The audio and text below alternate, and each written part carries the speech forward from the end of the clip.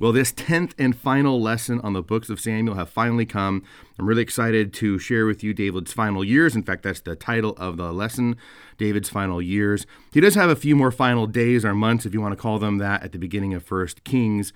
But nevertheless, this is going to wrap his whole story up as he comes back into Jerusalem. And so that's really the segue from lesson 9, where we saw his fall from grace, his double mortal sin with Bathsheba, Uriah, that whole debacle, adultery, murder, and the fallout in his house, his bayit, both his actual family, but also his kingdom. And so at the end of last lesson, David had to flee from his son Absalom, and he defeated Absalom. Joab killed his son, and now he needs to bring things back together again somehow, right? So that's where he left off. We're in chapter 19 right now.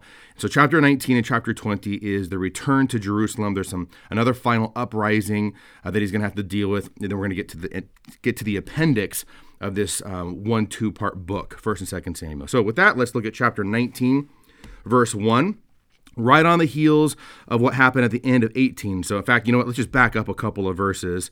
Remember chapter 18, Joab kills Absalom, even though David said, "Deal kindly with the young man on my account." Joab kills him, stabs him 3 times with darts or that probably is arrows or javelins of some kind, spears. And we've looked at all the typology and the symbolism, all of that. But then when news comes to David that his son is dead, we ended off in chapter 18. It says, the verse 33, "The king was deeply moved and went up to the chamber over the gate and wept. And as he wept, he said, 'Oh, my son Absalom, my son Absalom.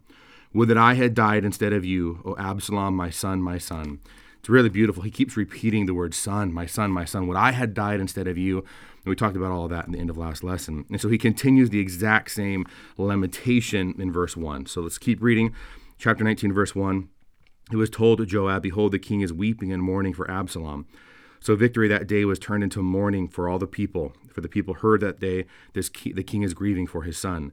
And the people stole into the city that day as people steal in who are ashamed when they flee in battle," as cowards, basically. And then again in verse 4, he continues to greatly mourn the loss of his son. He covered his face, and the king cried with a loud voice, "Oh, my son Absalom, oh, Absalom, my son, my son." So this is really, really tragic and very moving, despite the fact that Absalom put David through all this misery. And we saw how like over a decade went by between the events of the rape of Tamar, and then Absalom plans his revenge against Amnon. All these things happen, and he's in exile for years, and he comes back. He doesn't even talk to his father. Then he plans this revolt, and then he revolts. All this stuff happens, and David has to run for his life. And Absalom continues. I mean, remember back in Jerusalem, he's sleeping with the concubines. David still mourns the loss of his son. And a number of commentaries have pointed out the typological connection with Jesus.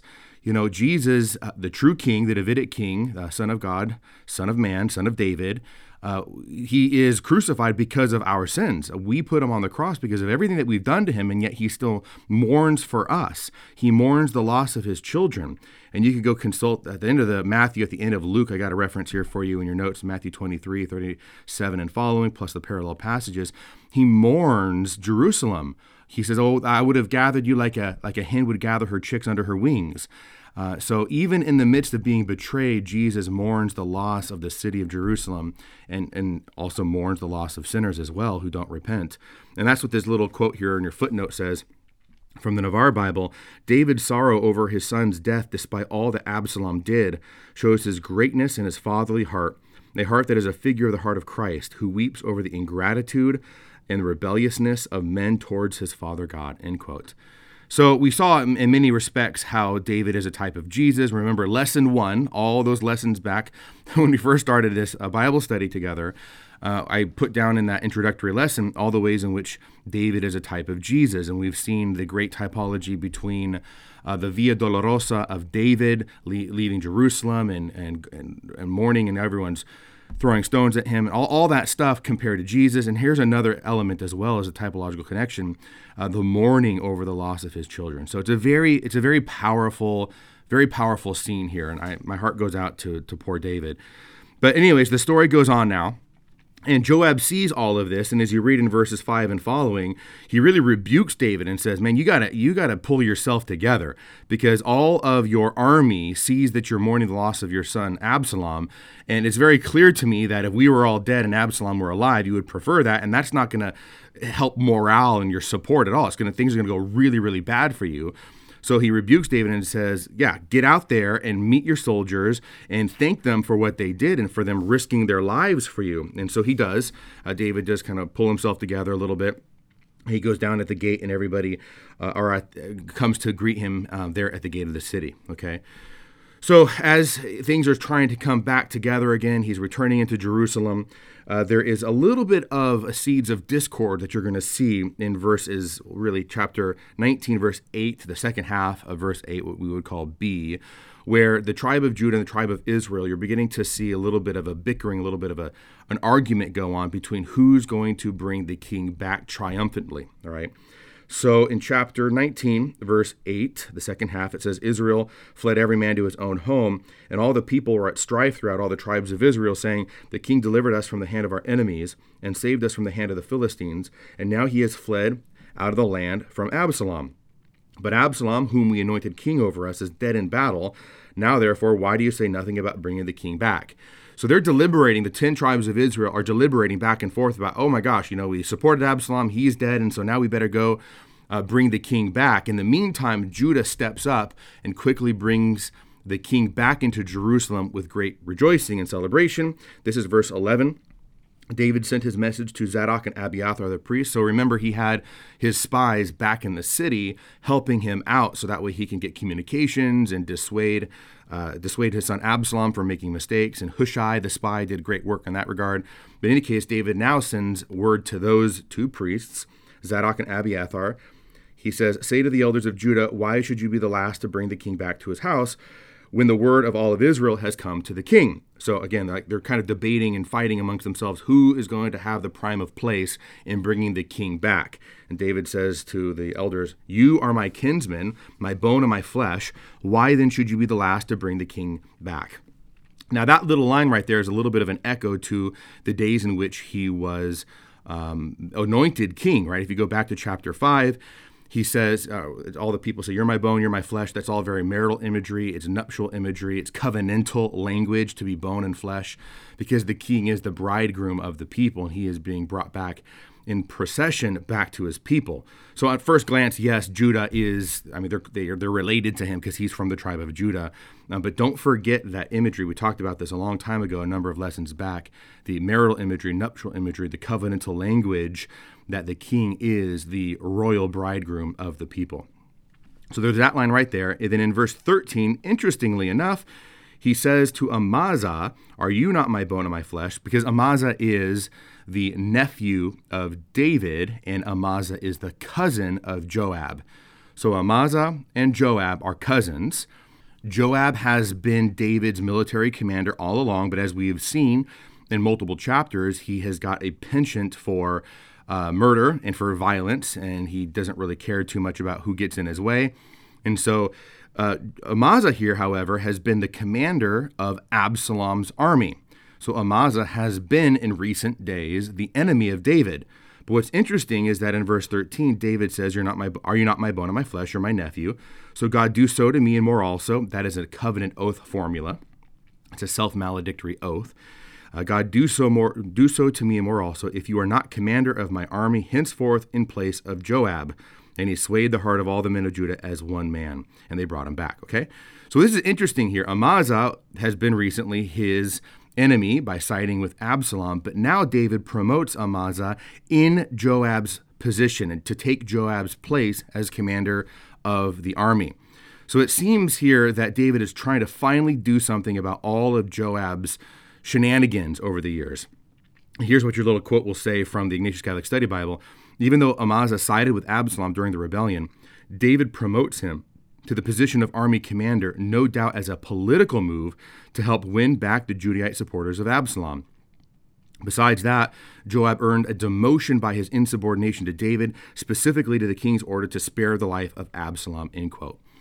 So at first glance, it seems really strange why he would promote his rebellious nephew to the position of commander, but it's for these two reasons. David needs to patch things up as quickly as possible. And so if Amasa has a lot of the support from the elders and the shakers and movers of Judah by promoting Amasa and accepting him into his army, he's going to help smooth it over even quicker. And Joab is in big trouble. He's in deep hot water by killing Absalom, his son. And so this is his punishment, is to be removed from the post of commander. You might think that he should have done a lot more than that, but nevertheless, David is trying to patch things up every which way he can. All right, so Joab is going to come back into the story here in just a minute. Alrighty, so David is coming into the city, and now he's going to meet all the various people that he ran into while fleeing Jerusalem. He's now coming back, and the various individuals are going to try to placate him and beg for forgiveness, okay? So here we are in chapter 19, verse 16, he meets Shimei. Now remember, Shimei was the guy who was cursing him, spitting at him, throwing dirt and rocks at him, and doing all these bad things, and David accepted it as God's chastisement, saying, if this is God's will, fine, let it happen. Well, now Shimei comes to beg forgiveness, but he's not an idiot. He brings 1,000 men with him, and that's in verse 17. He brings 1,000 men with him to ask forgiveness of David. This is clearly a move that's going to cover all of his bases. Shimei is very politically astute, right? So Shimei says, I beg your forgiveness, don't remember my past sins. And David essentially says in verse 23, he swears an oath, you will not die, in verse 23. Why does David do this? Again, it's a political move. He needs to patch things over as quickly as possible. He wants to prevent further bloodshed.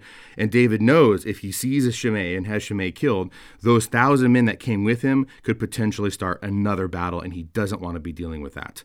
So even though he grants clemency to Shimei at this point, later on in 1 Kings, on his deathbed, after Solomon is ordained king, anointed king, 1 Kings chapter 2, verses 8 and following, he says, don't forget Shimei. Let me find this verse here for you. He's pretty, he won't forget who wronged him. In verse 8, so this is 1 Kings now, chapter 2, verse 8, David says to Solomon, there is also with you Shimei, the son of Jerah, the Benjaminite, who cursed me with a grievous curse on the day that I went out to Mahanaim. But when he came down to meet me at the Jordan, I swore to him by the Lord, saying, I will not put you to death with the sword. Now, therefore, hold him not guiltless, for you're a wise man, and you will know what you ought to do to him, and you shall bring his gray head down with blood to Sheol. So David here now, at the end of 2 Samuel, knows that he must swear an oath to protect him in order to prevent the situation from going from bad to worse. But he tells his son, you need to handle the situation for me because I couldn't deal with it at the time. So don't worry about Shimei. He's going to be dealt with, as we're going to see on the Bible study in 1 and 2 Kings. Alrighty, then he's going to meet Mephibosheth. Now, you'll remember Mephibosheth is the son of Jonathan. Back in chapter 9, David showed Mephibosheth great honor and brought him into the court and let him eat at his table and gave Mephibosheth all of King Saul's lands and all of this stuff. But if you remember, when David was fleeing from Jerusalem, his servant Ziba lied about Mephibosheth, saying that Mephibosheth wants the kingdom back and the throne of his father Saul back, and so he stayed back to support your enemies. And at that point, David, without investigating anything, said to Ziba, well, all right, well, then you can have all of the territories. And you're like, wait a minute, aren't you going to fact check this, David? Like, don't you know what the actual truth is? Well, as he's coming back towards Jerusalem here, he meets Mephibosheth in verse 24 and says, well, where were you? Why did you not come with me? That's actually verse 25.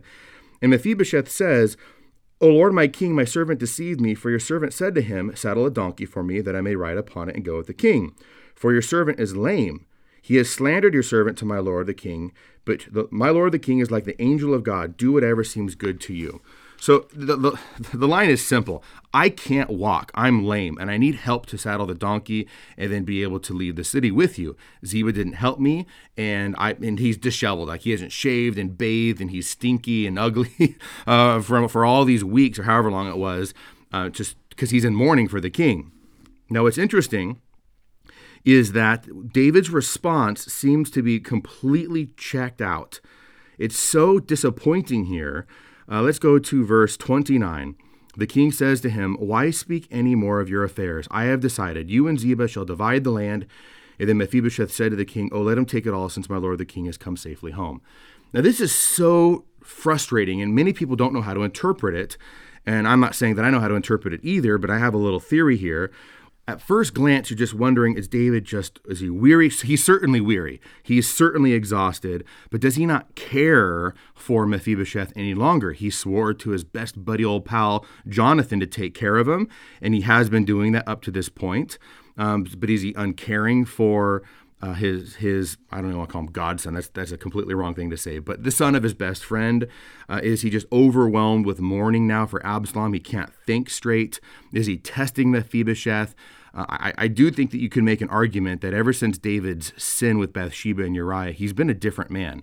With everything that's gone on within his own family, with his children, the whole story of the rape and then the murder and all of this stuff that goes on, him not engaging with Absalom over all those years, he's a different man. And so maybe he's unable to enact justice here because he's just so checked out. That is all 100% possible. I think that you can make an argument for that. However, what's interesting to me, and I have seen this in one other commentary, I thought about it and I read it in the Hamilton commentary, which is in your suggested reading, so it had a little bit of vindication there. But when he says, "Oh, don't worry about it, you and Ziba shall divide the land," okay, again, it's like you're not finding out the facts. Why are you doing that? But maybe it's a test, because it seems to echo, or at least foreshadow, Solomon's words and his response to the two harlots. If you go back to 1 Kings, or go ahead to 1 Kings chapter 3, remember Solomon famously demonstrated his wisdom by saying to there were two harlots, they each had a son, one died in the middle of the night, and they were fighting over the living son, and he famously says, well, just divide the kid in half and give half to each one of them. But the true mother says, oh, let her keep it, right? So this seems to be kind of the same language about the land. It's not a child in this case, but it's all the inheritance from King Saul. Oh, you could divide the land, okay? Now, but what I haven't seen commented on is that, and this is true, is Mephibosheth says, well, let him take it all, since my lord the king has come back. That, to me, echoes the true mother's words with Solomon, who said, oh, let her just keep the son. And this thereby, in my personal opinion here, proves Mephibosheth's innocence. He's like, oh, whatever. The land is not important to me. You're important to me, so let him just keep the land. It's really fast. I do wonder, I cannot prove this at all, but I do really wonder if Solomon knows about this story. He probably does, okay? He knows about this story, and then perhaps if at this point, it's unwritten, but if at this point David realizes that Mephibosheth is the innocent one, this inspires Solomon to utter his wise words to the two prostitutes. You see? Right? So just divide the land, divide the children. Oh, he can keep all the land. I'm glad that you're here. And then the prostitute says, oh, she should keep it because she's the true mother. I think there's 100% a parallel there. And it is very, very interesting and fun to reflect upon the fact that maybe Solomon learned from his father. Okay? All right. Anyways, I had fun with that, and hopefully you understand what I'm trying to put down there.